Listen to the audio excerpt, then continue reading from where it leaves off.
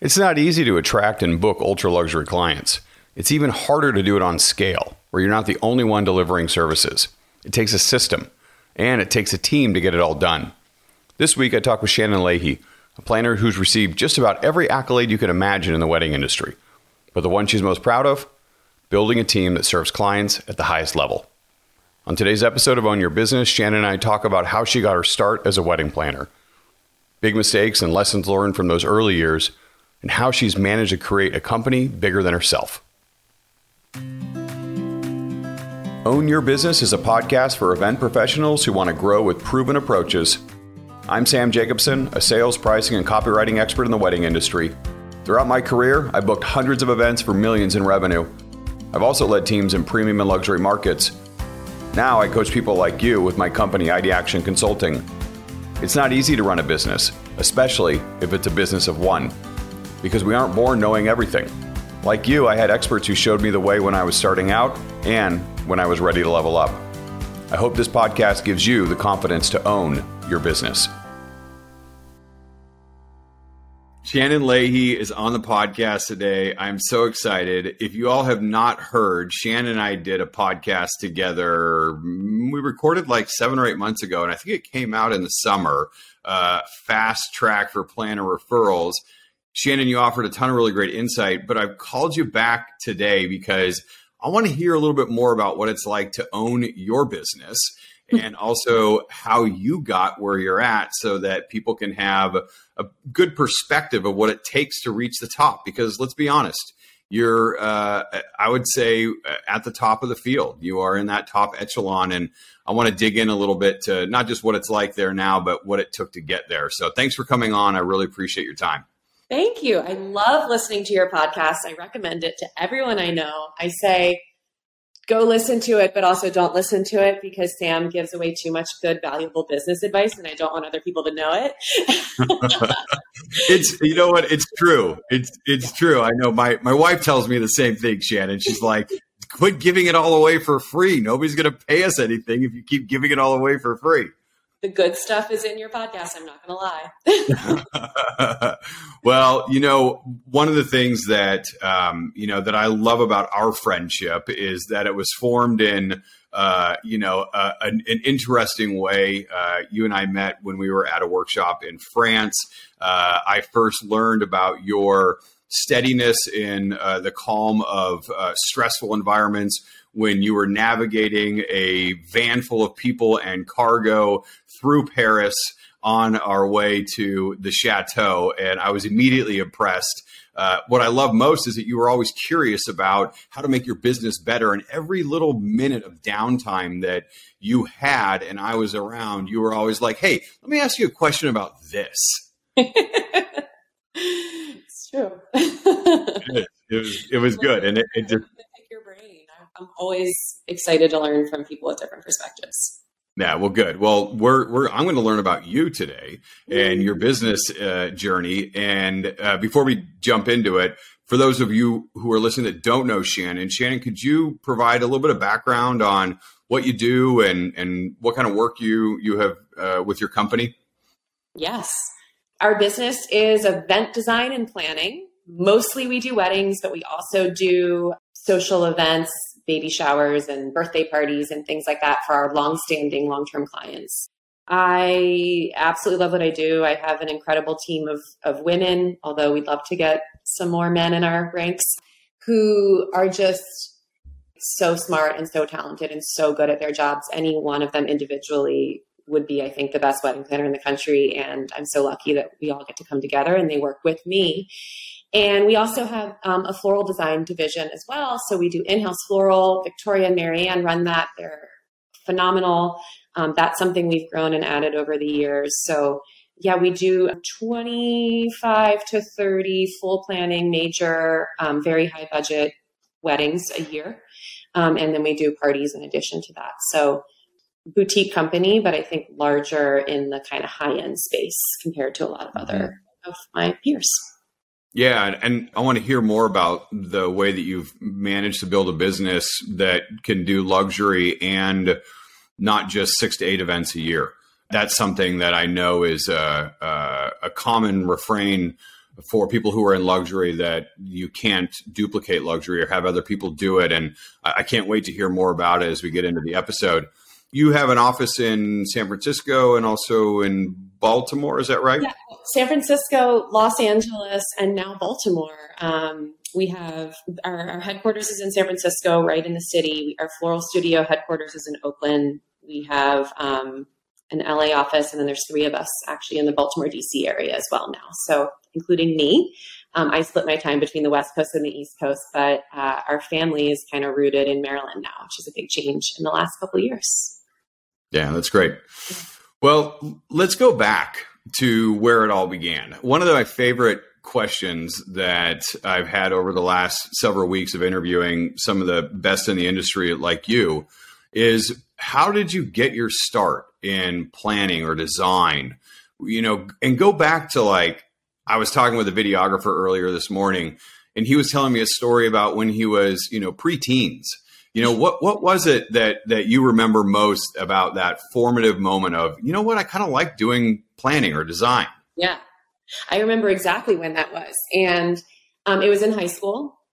I was a decent student, similar to you, I think, Sam, very curious and engaged in the topics that I was interested in, and not so much in the things that I wasn't, which made me a pretty average overall student, honestly, back in high school.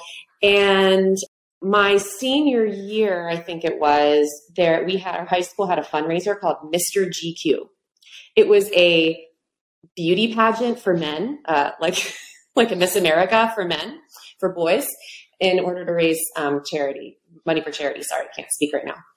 I got to plan it my senior year. So I was passed the binder to plan this event. And the planning of the event involved recruiting participants, selling tickets, getting a local tuxedo shop to rent tuxedos, working with the lighting team and the staging team, writing a script.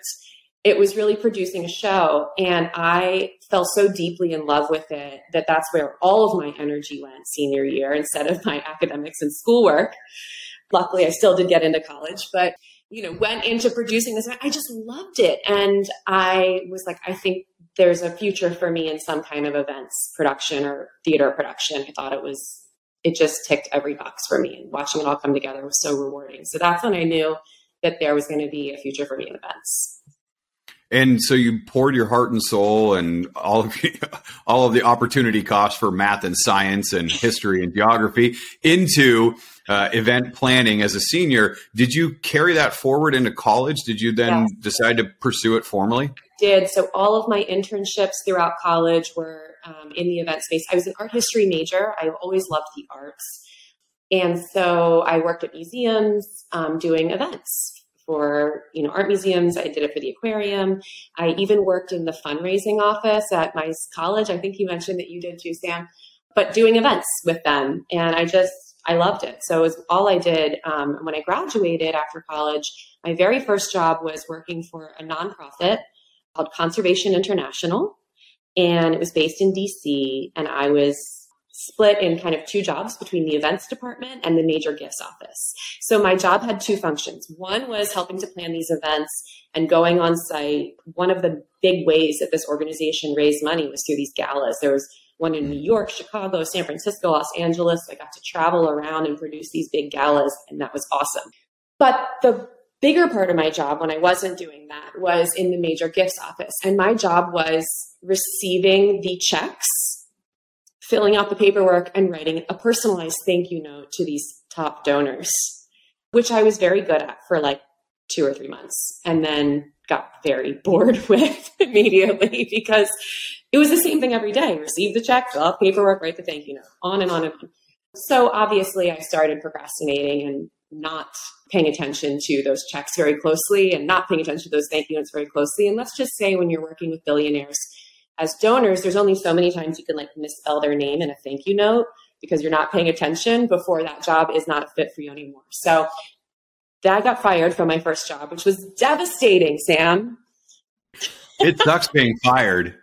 It's so scary. And so, I had loved the events part, but I was shell-shocked. And so I decided to move to California. You just left town. You didn't ask for the whole story. Here's the whole story. So I moved to California and I decided to just be really open to like whatever job seemed appealing. So I applied for 3 jobs. I applied to work at the Apple store because I like Apple computers. I applied to work at a sailing school because I like sailing. And I applied to a Craigslist ad for this mystery job that was like all these random qualifications: must love events and design and flowers, must love dogs, must be computer savvy. It was like this random list that I was like, that sounds like me. And it turned out to be one of the top event designers in the Bay Area who did floral and event design, corporate, social, nonprofit. And when I realized what the company was, because it wasn't listed in the initial ad, it was just, again, these random qualifications, I was like, oh my God, this is it. I want this job so badly. So I went out there and interviewed. I remember I wore a white suit. It was very chic. What year was this? 2007. Okay. I had a white blazer and white pants and heels. And I walked into the office and I had bought a book. The job was to be the owner's executive assistant. And I had bought a book while driving across country. I'd ordered it or something and was reading it, called How to Be a Kick-Ass Executive Assistant.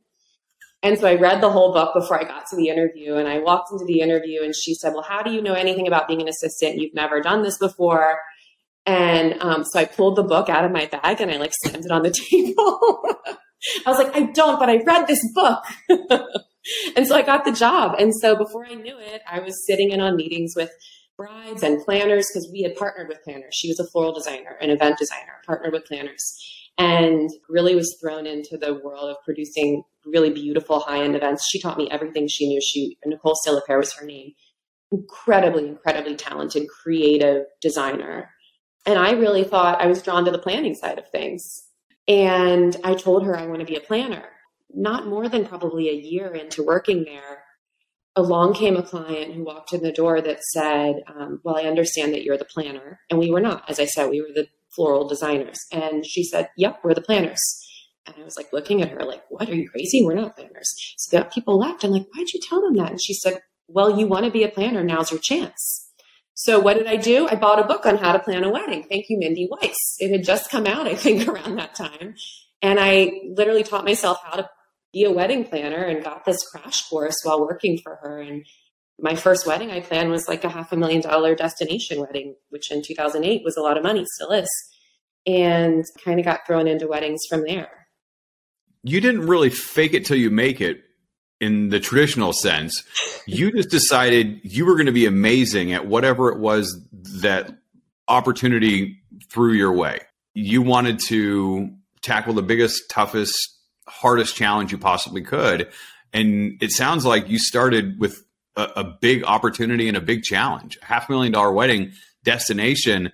Each of those on their own would be challenging, but you did both of them and you were without a role model.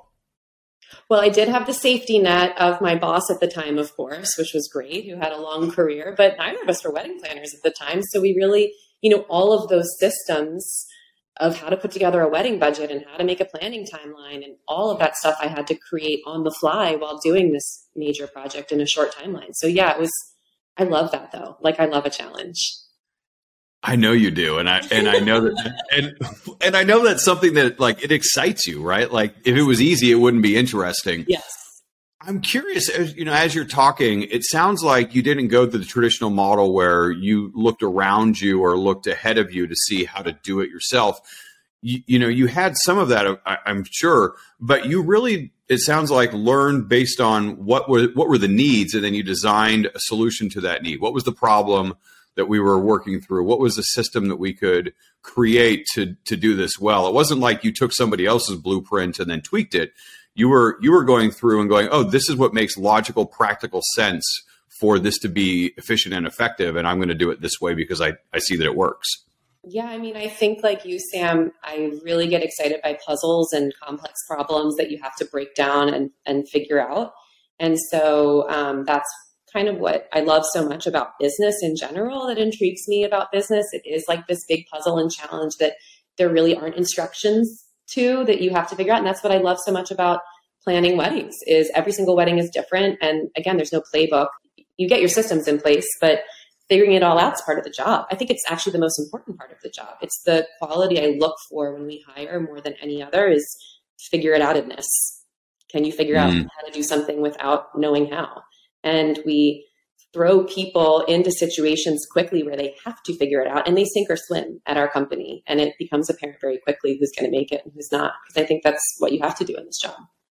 And is that what you saw in the environment that you were in 2007? It was sink or swim. I mean, if you're working for the best, there's probably, here's 100-pound weight. See if you can carry it on your way down.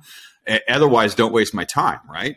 Yeah. I think my, Nicole's philosophy was always say yes and figure out how to do it later. Yeah. Jump off the cliff and build the parachute on the way down. Exactly. Yeah. Those who survive will have to do it again. Yeah. How long did this go on? How long were you doing the planning for the design company before you struck out on your own? For a short time, actually. It felt like I learned a lifetime's worth of lessons and, in great ways in working for her. But on paper, it was only about 2.5 years. I had planned a few weddings from her. And then, as someone who's very ambitious, I quickly realized that the two paths here were to either become a partner with her eventually. And she'd been doing this for 10 years and I was 23, and that seemed like it wasn't going to happen anytime soon, or to start my own business. Both my parents have their own businesses. So that was always something I thought I would one day do. So I started telling everyone around me, like, I'm going to have my own wedding planning business one day. And lo and behold, one of my friends told her friend who was engaged that she knew this great up and coming wedding planner and that they should interview me. And I said, but I'm not on my own yet. And she said, well, just talk to them. So I went and I talked to them. Sam, you'll love this because it's sales. So I went and I talked to them and we had this lovely conversation. I had planned a wedding at the venue where they were getting married before. They seemed like an ideal fit. We had a great conversation and they said, thank you, but no, thank you. And my husband, who was working for Salesforce at the time, and they do a lot of sales training there, I told him, oh, bummer, that wasn't going to work out. I guess it wasn't meant to be. And he said, a salesman's job begins when the prospect first says no. And I was like, what? Because we'd always been like, oh, we're not a fit. No problem. He said, write back and see what the problem was. Why did they not choose you? So I wrote a nice letter back and they responded and they said, we actually loved you and we wanted to hire you, but we found someone else that was a little bit cheaper. I think I wanted to charge them $4,000 for full planning and design. And someone else was going to charge them $3,500. And so I said, I'll do it. I'll do it for $3,500. And they said, great. And so they hired me. And then I turned around to my boyfriend, now husband, and said, oh my God, I have to quit my job. I didn't think this through. What do I have to do? What am I doing? So I think I had $2,000 in savings plus this deposit, and realized I had to quit my job and start my own company, which I was not prepared to do, but had to jump in and do. And so I was able to, utilize a lot of my connections to do a lot of freelance work and connect with a lot of venues that I had worked with that knew me and tell them, hey, I'm available to do these smaller planning jobs, and started to get a lot of referrals. I think I had 6 or 8 weddings that first year, smaller ones, but yeah. And you just said yes to whatever you could. I mean, clearly $4,000 for full service planning, even back in 2009, 2010 was not a lot of money. Although coming out of the Great Recession and starting off on your own, did you have kind of a say yes to everything early on in your business as a strategy?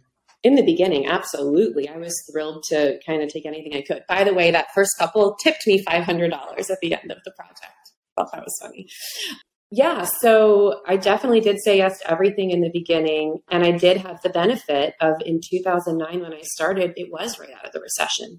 So a lot of people were looking for a kind of a lower cost alternative. And one of the things I did know how to do was design. And I had a lot of great vendor relationships. So one of the first things I did was some styled shoots, which is super commonplace now. Everybody does that. But in 2009, nobody did that. That was not a thing. Martha Stewart did that in her spreads. An average person didn't just create a photo shoot.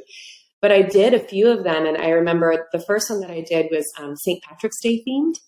And it was a very sophisticated wedding that was very Irish. It was beautiful. I still think it's pretty today. And I did the flowers myself. And it was on the homepage of Style Me Pretty for 3 straight days, which in 2009 was like a major deal because that was all anybody looked at was this blog, Style Me Pretty, which nobody even knows what it is anymore, probably. So I started getting jobs through that too. And that kind of that was a bit of a break then that you had. Yeah. So hard work, willingness to take on risk, taking on challenges that maybe other people wouldn't, saying yes to opportunities that were right there, saying yes to anything that was really there in the beginning. I'm always curious, going back to 2009, Shannon, what was it that appealed most about starting your own company? I mean, it sounds like there's a few different things that are kind of at play, but what was the big driver for you? I mean, for me at the time, it was really about flexibility. I remember that my boyfriend and I, now husband, and I were in a ski lease. That was really important to us, was being able to go ski in the winter and work from wherever and just being able to make my own schedule. I've always really valued the freedom to make your own schedule and choose your own work. And I think, again, that's something at our company that we've really collected people who also value that. That's a huge benefit of working for us, is the ability to make your own schedule and pick your work. And that's important to me. So that was the main driver at the time, more even than the money. Although, I've obviously always been motivated to be successful in that way too. Yeah. There's some things that are not competing, but at play here. The idea of autonomy, independence, freedom is something that I hear quite a bit when I ask professionals that question.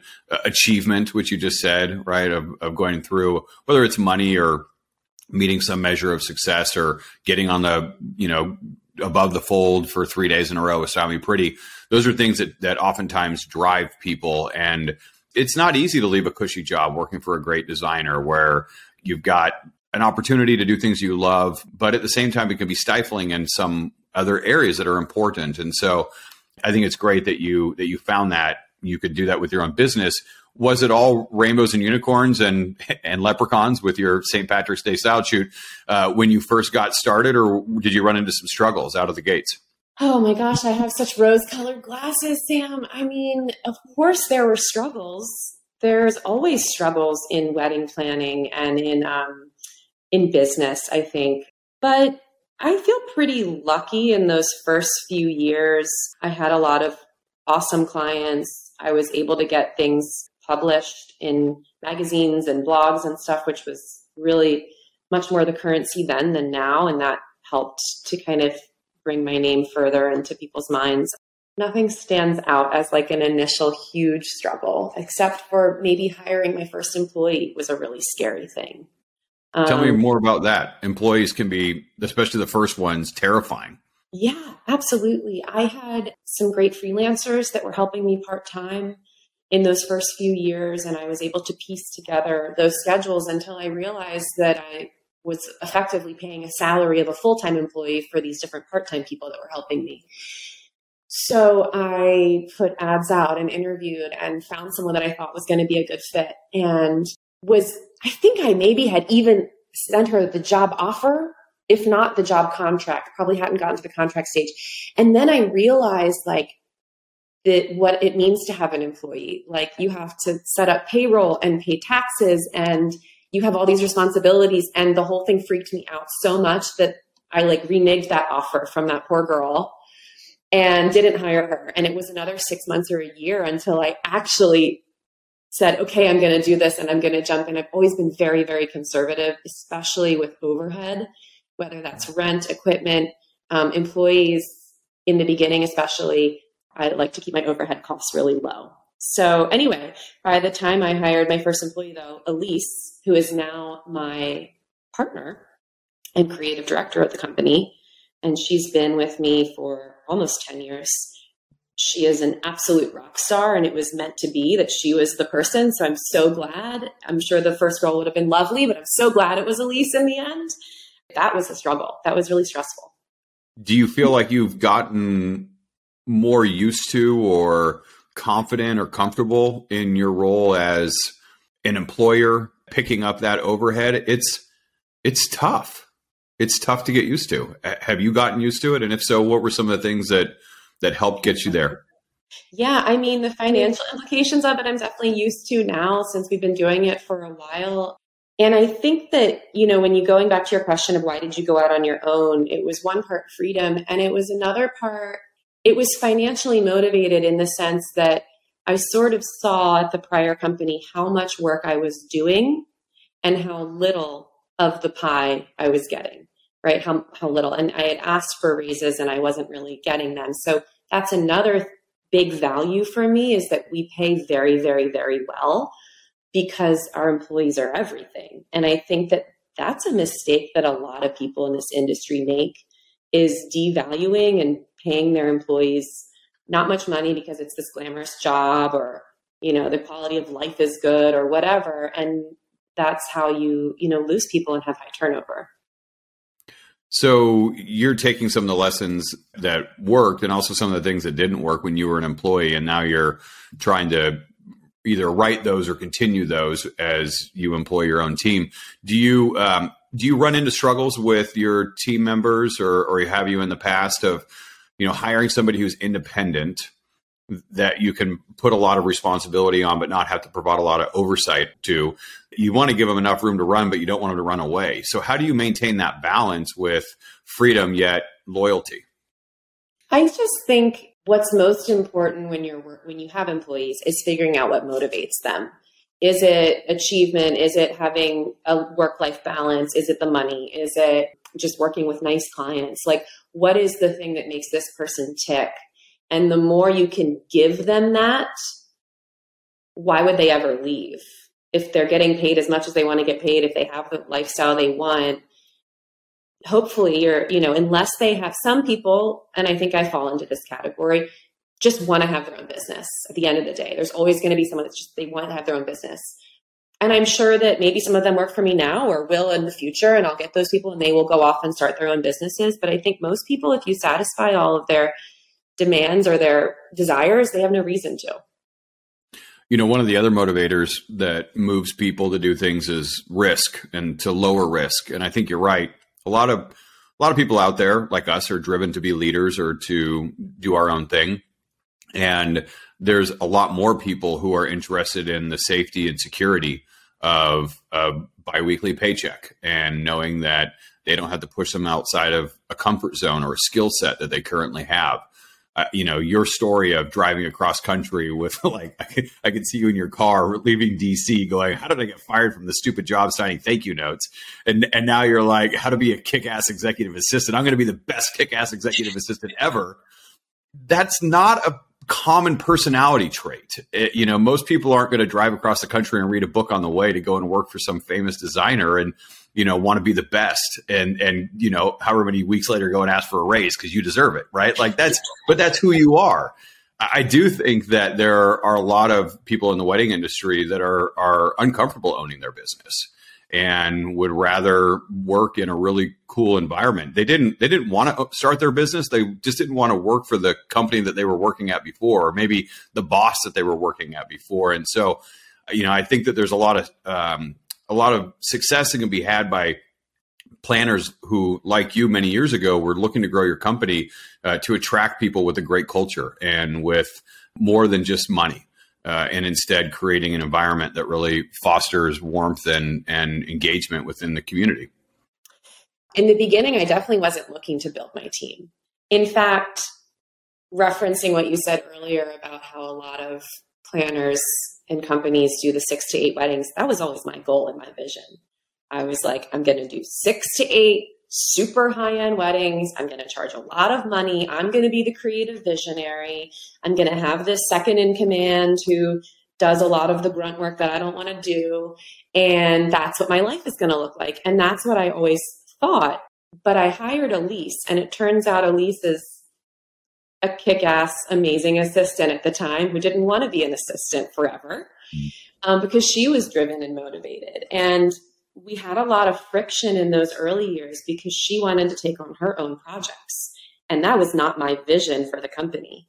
And I remember saying to my husband, a big theme is how awesome my husband is at advice. I remember saying to him, like, I think I might have to fire Elise because she doesn't want to do the job that I want her to do. She wants to do this different thing. I'm not comfortable with that. And my husband said, Shannon, A's hire A's. And an A is never going to want to be your assistant forever. You can hire a B who's going to want to be your assistant forever, but they're going to do B work. Give her a shot. And so I did. I let her do the project, and it turned out that she was amazing at it, and the clients were thrilled. And I was like, wait a minute, this is actually a lot easier than having to do all of the planning myself. I can have other people do the planning who are excellent at it that I've trained. And that's kind of how that began. But that was never my vision in the beginning. And did you continue to add A's to your team? Yes. To the point where you had to go out and find more work for them? Is that a driver in the growth then? Yeah, in fact, we definitely have more work than people, because it turns out finding someone who is, has a great design eye and is type A enough to run an event and a leader and has exquisite taste and sophistication and can, all of the things that it takes to do this job, and also doesn't mind being the person sweeping up the floors and helping a bride use the toilet and doing all the service. Like, there's a lot of this job that isn't glamorous, and that is a rare person to find. And once you find them, you still have to train them in how we want things to operate in our system. So it takes a while to build those people. I wish I could hire 6 of them tomorrow. I probably have the business for them, frankly. I could go out and get the business, Sam.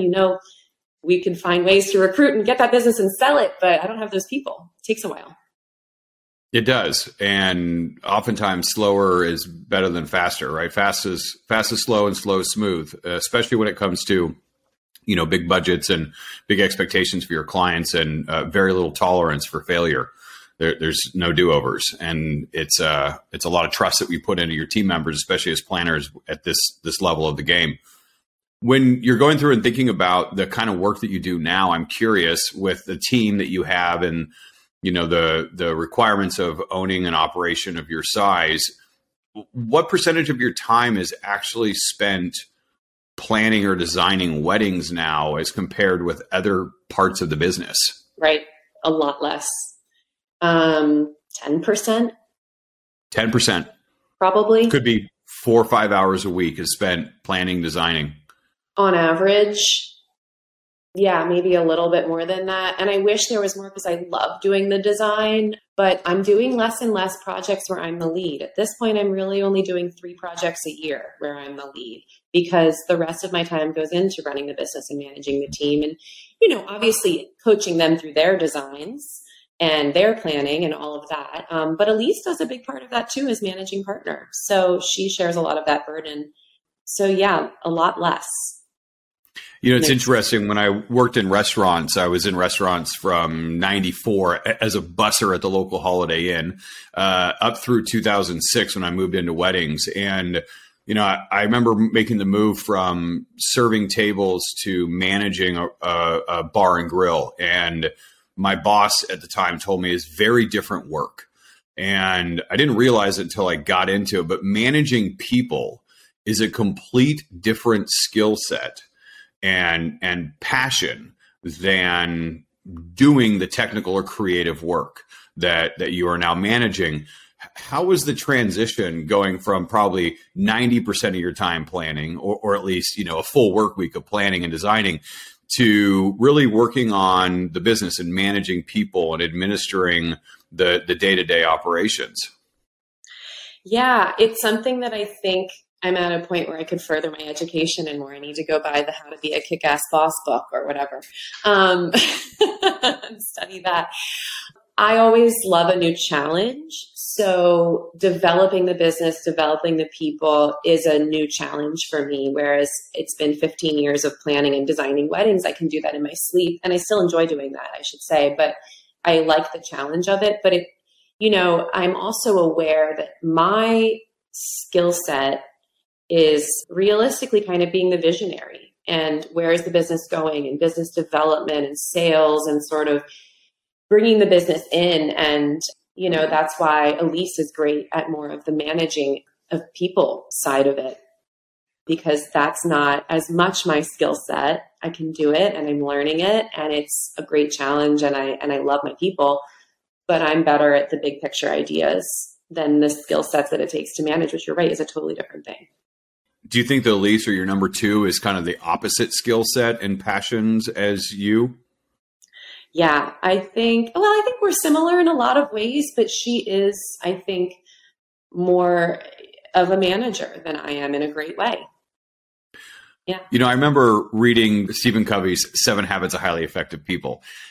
I don't know if you've read it, but in there he has this story that he tells about the difference between managers and leaders. And he says that managers are people who make sure that things are being done right. And leaders are people who make sure that you're doing the right things.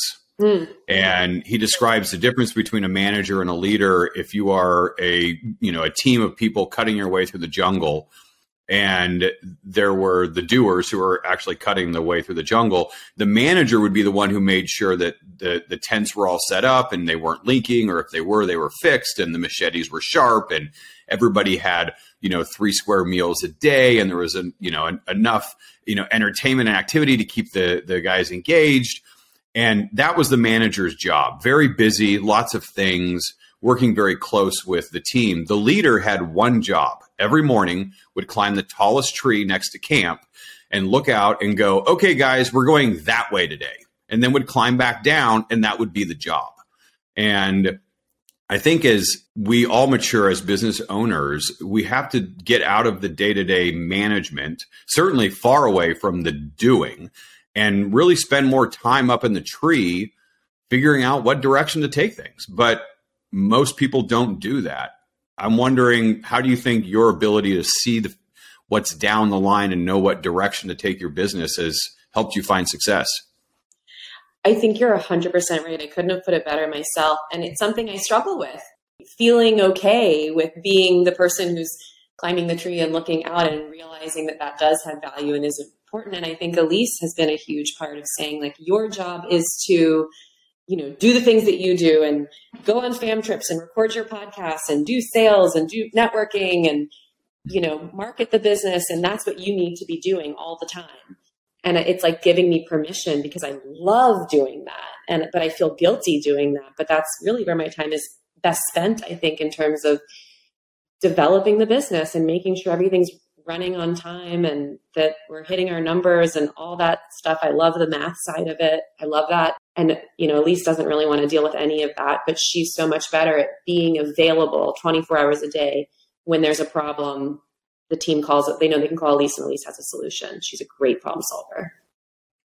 Yeah. My very first podcast that I was on, when I left Todd Events and I was going off on my own as a consultant, I said something that has really stuck with me. And that is that when you're looking to hire your number two, you should find somebody who loves what you hate doing and who is incredible at what you suck at doing.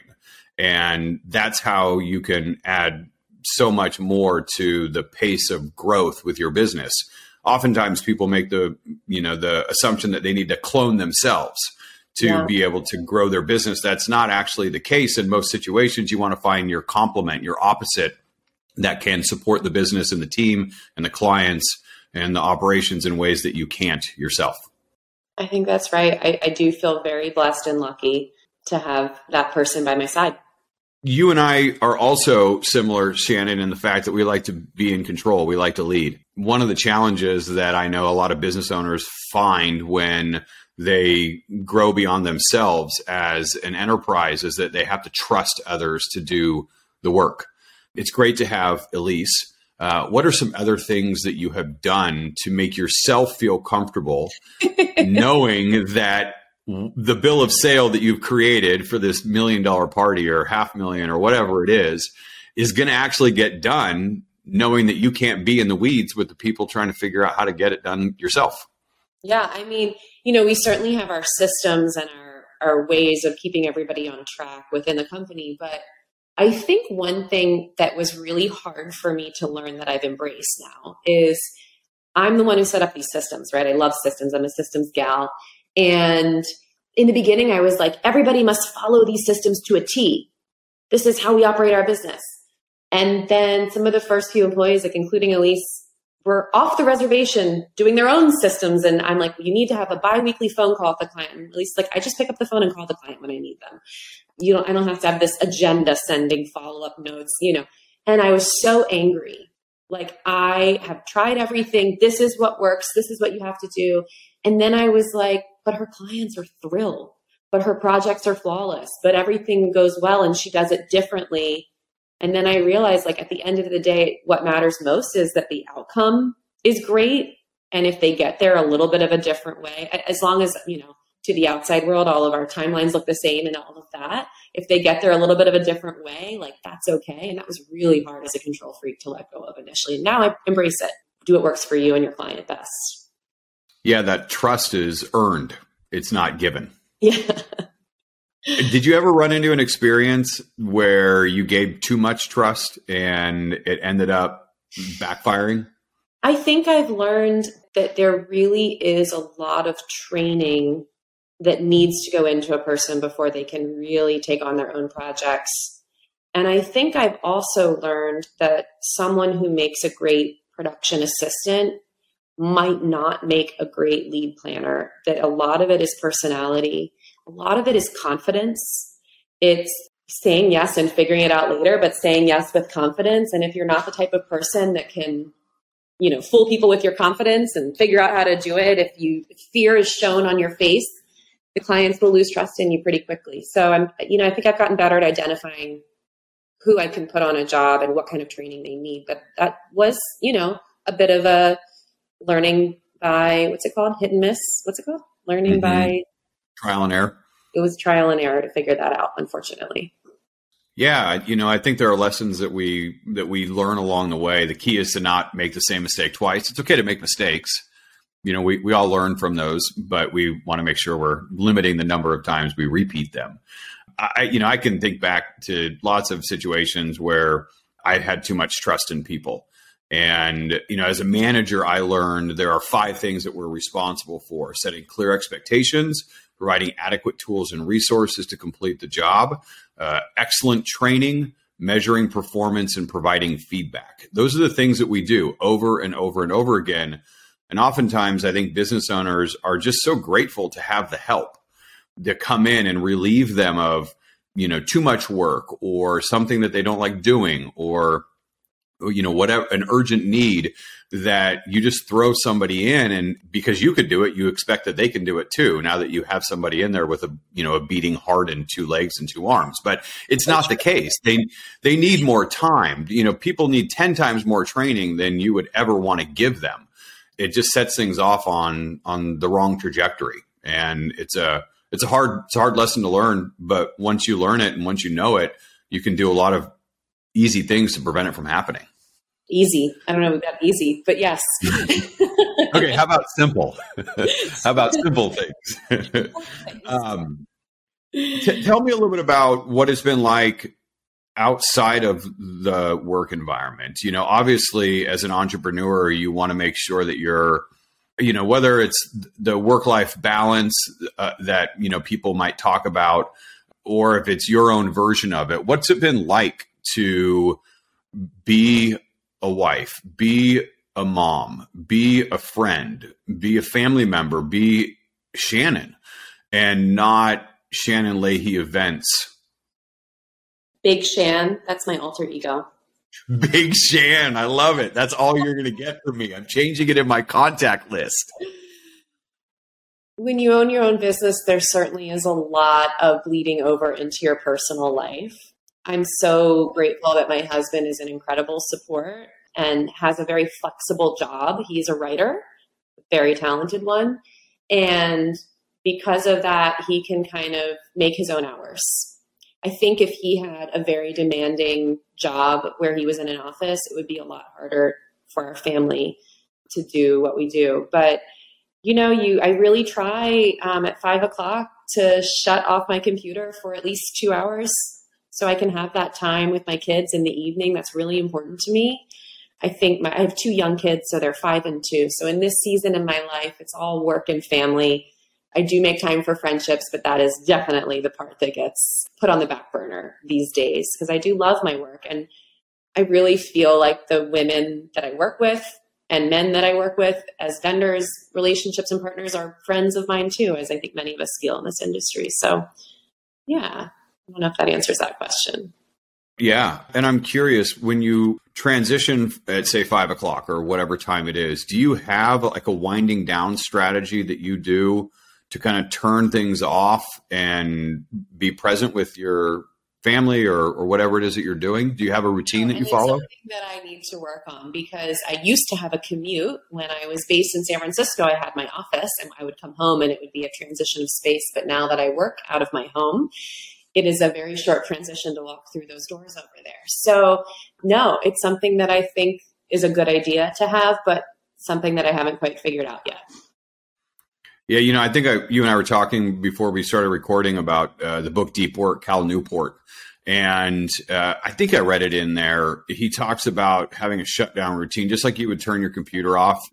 Like if you just pulled the plug, it would not be good for the computer over the long term. It's the same way with how we are at work. We need to have a routine where we shut things down in order. And I'm always curious what it is that people do.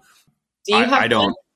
Yeah, you know, I think when I'm at my best, I do. I changed my definition of, what it was for me to achieve success about 3 years ago. And I shifted it from achievement, achieving whatever it was, whatever goal, professionally or, with my clients. And I instead started with my kids. And with my wife and my life outside of work, I realized that I didn't want to make more money. I wanted to have more time. Yeah. That was why I got into business in the first place. Like you, it was autonomy and independence. And I found that my business was starting to own me instead of me owning my business. And so I made a pact with myself that I would do everything I could to stop work at 4 p.m., not work again until 8 a.m. the next day. And I would take weekends off and I would travel 100 days a year.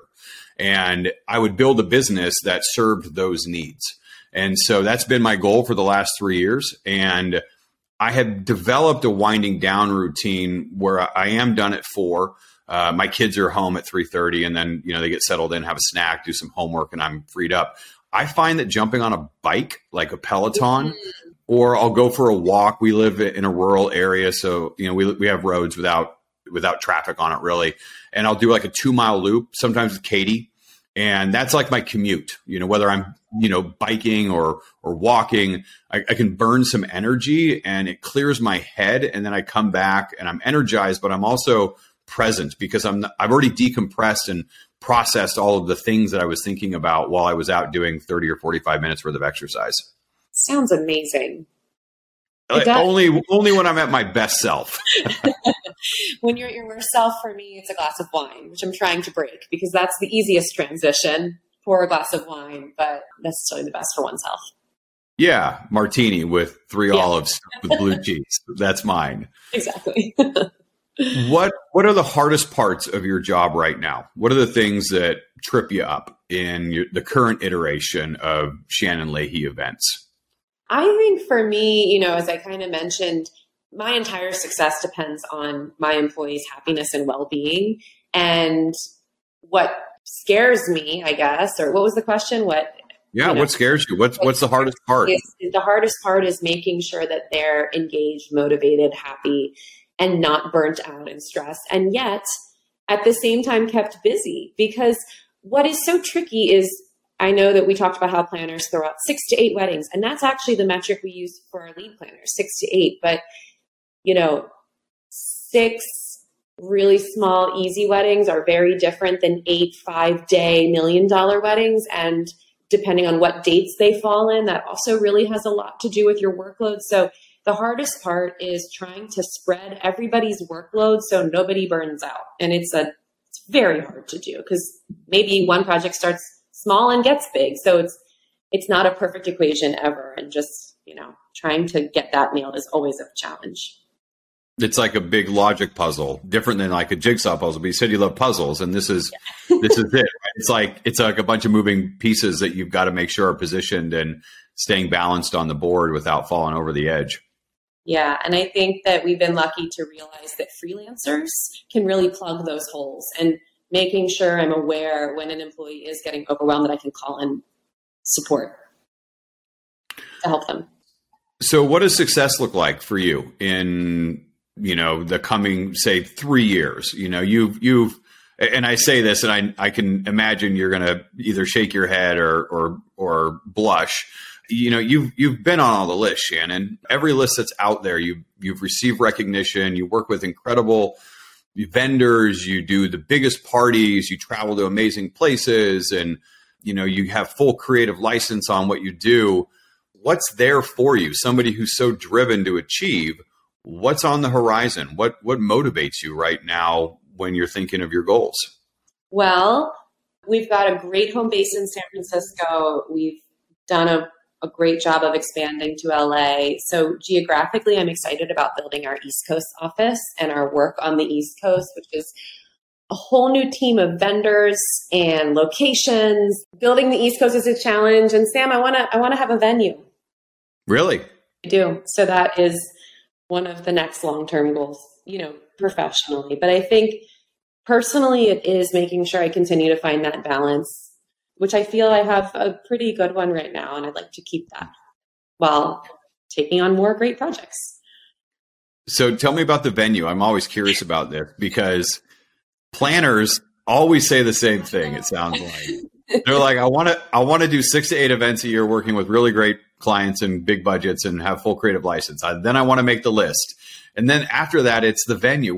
I've been a venue manager. It's not amazing. I'll be honest. But a venue owner, I would imagine, would be kind of cool. So you want to own a venue. Do you want to build one from scratch? Is that kind of what you're thinking, or do you want to just take something and make it better?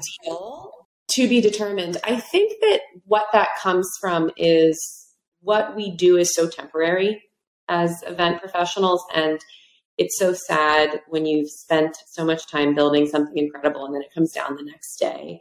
So there's an idea of permanence with opening a venue, that you can create something that a lot of people can enjoy. And I want to create something that, I don't intend to plan every wedding at that venue when I open it, but I want lots of people to be able to experience it and have a wonderful memory of that place and have that place live on for a long time. So I think it's legacy, right? That's why a lot of people are excited about a venue. Yeah, I love that. Regrets. Any regrets as a business owner, looking back over your whole career? My biggest regret is honestly not firing people sooner when I knew they weren't a fit, and not taking more time to hire people to ensure they were a fit. That's my biggest regret. Hire slow, fire fast. Yes. Yeah, that's a tough one. Another hard lesson to learn. Yeah. And because you love people. We all love people. And if you're in this industry, you love people. So you want to give people a chance, but it's just better. I mean, and I think that takes time probably to learn who's not a fit and identify that, just like it takes time to identify that client that's going to be your problem client, but once you do realize it, then it's like the quicker you can kind of move to the person that is the right fit, the better.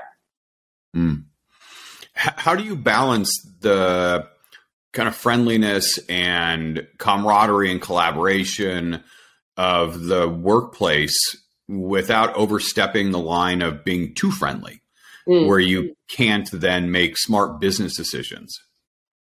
Yeah, I think that's tricky. I think, it's funny. Now that we're also distributed around the country, we've been doing these retreats, and we did our first retreat last year. So of course I'm researching how to do a good retreat, and there's all these how to do a kick-ass retreat. Kick-ass retreat. My autobiography one day.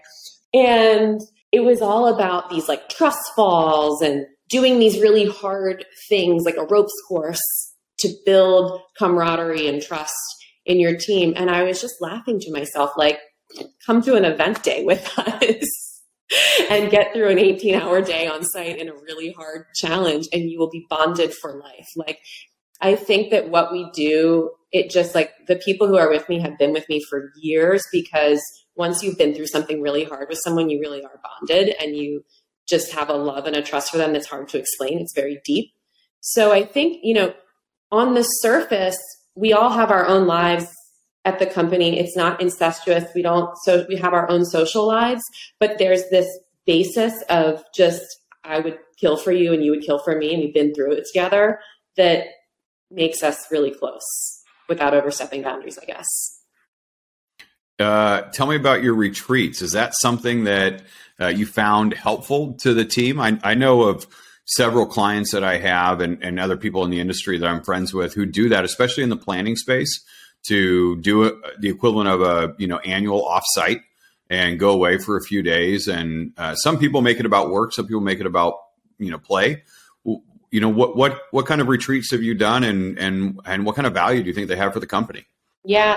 I mean, it's a great time. We have our mission statement and our company values, and there's a lot of time and energy I spend in thinking about that stuff. And when people sign on with their job contract, they sign that, but then you never think about it again. So for me, the retreat is an opportunity to remind us all what we're about, to share the vision of the coming years, to hear feedback, to talk as a group about what's working and what's not. And then we intersperse it with a lot of spa treatments and taking care of the girls and spoiling them because they deserve it. So it's a little bit of both. And we are, we had the pandemic. We had done a small one before then. And we last year went to Vegas. This year, our trip location is to be announced. So I can't share yet, but it's going to be wonderful. And I think they're good. I think that the team really, it helps everyone feel really connected. And because we're distributed, it's just FaceTime together too. Yeah, we have 8 people on our team. We just hired our 6th full-time copywriter, and we're mostly in Texas. Katie and I obviously are in Washington, but we now have people in Maryland and Pennsylvania. In May, we took the team to Oregon wine country, which was fun. And in a few weeks, we're going down to Costa Rica for 5 days. We invited spouses, no work, all play. And we're just going to have fun and relax. And that bonding is something that we found in May and we know will happen in the next few weeks, really important to the team. And, if you're listening to this and you're a business owner and you've got a team out there, I would recommend wholeheartedly, it's a little bit of money. It's a little bit of time away from work, but it'll pay dividends for months leading up to it and months afterwards. It brings the team together.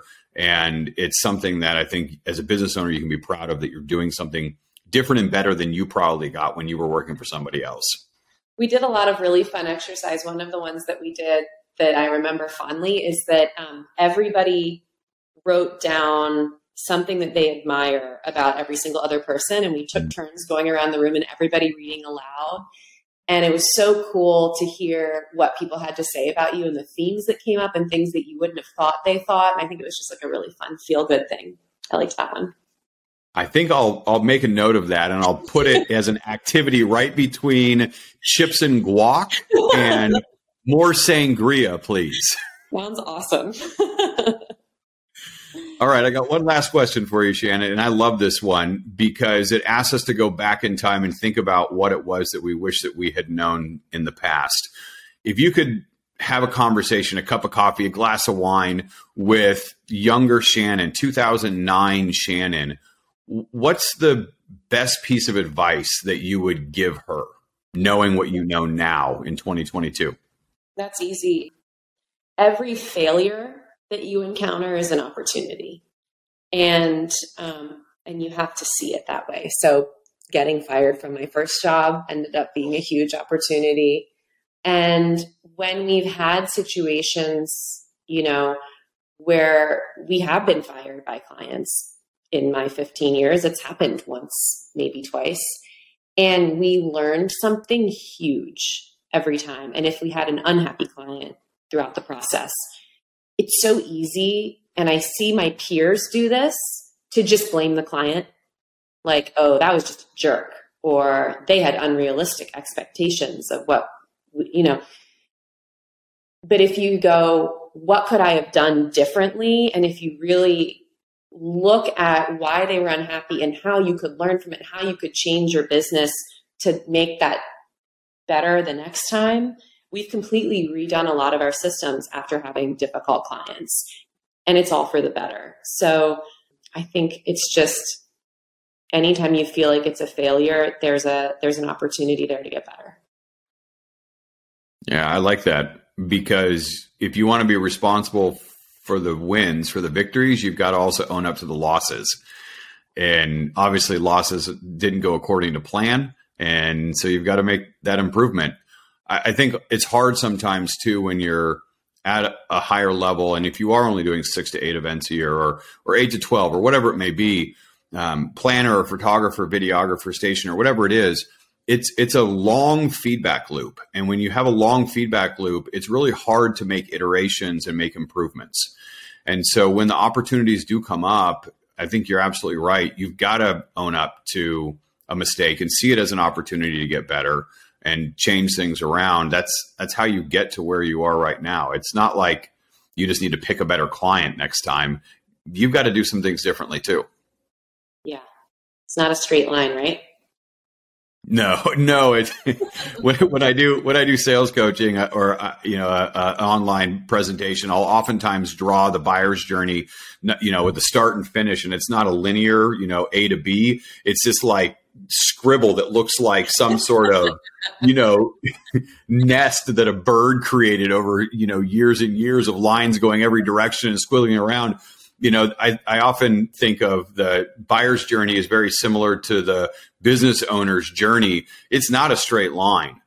Going from 2009 Shannon Leahy events to 2022 Shannon Leahy events isn't this, slow, gradual, or even, steep incline. It's steps, it's sidetracks, it's, diversions, it's some shortcuts that you picked up here and there, but no person's path to success is straight. No person's path to success is without failure. Yeah, I agree. Thank you, Sam. Yeah. Well, tell us, Shannon, if people wanted to hear more about your wise words and your wise ways and learn from them, you have a podcast too. I do. How do people connect with you? Yeah, Tracy Taylor Ward and I. Tracy Taylor Ward is a wedding planner in New York. The two of us have a podcast called Wedded, the Wedding Planner Podcast, which is really fun because we talk a lot about the business of being a wedding planner and dealing with clients and everything else. And we compare notes on East Coast versus West Coast planning and all of that. We're also on Instagram, Shannon Leahy Events. And I mentioned I'm a systems gal. Tracy and I also paired up and we sell our systems on weddedshop.com. The templates and things that we use to run our business are available for purchase at that website. Yeah, Leahy. I don't know. People will probably see it on your podcast heading and can look it up. But that's how you spell my name. That's impossible to pronounce. That's great, Shannon. And if you're listening to this and you are a wedding planner and you want a shortcut, follow the blueprint that somebody else has created on how to do things well. And you will take so much time out of your path to success. So I hope you all do that. I wish it existed when I started. I'll say that. There you go. Yeah. Well, thanks, Shannon, for the insights and perspective and vulnerability. It's not easy to get in front of a microphone and talk about your business, getting fired, lessons learned, what it's like to be a boss, all of those things. So I really appreciate you coming on. Thank you so much for having me.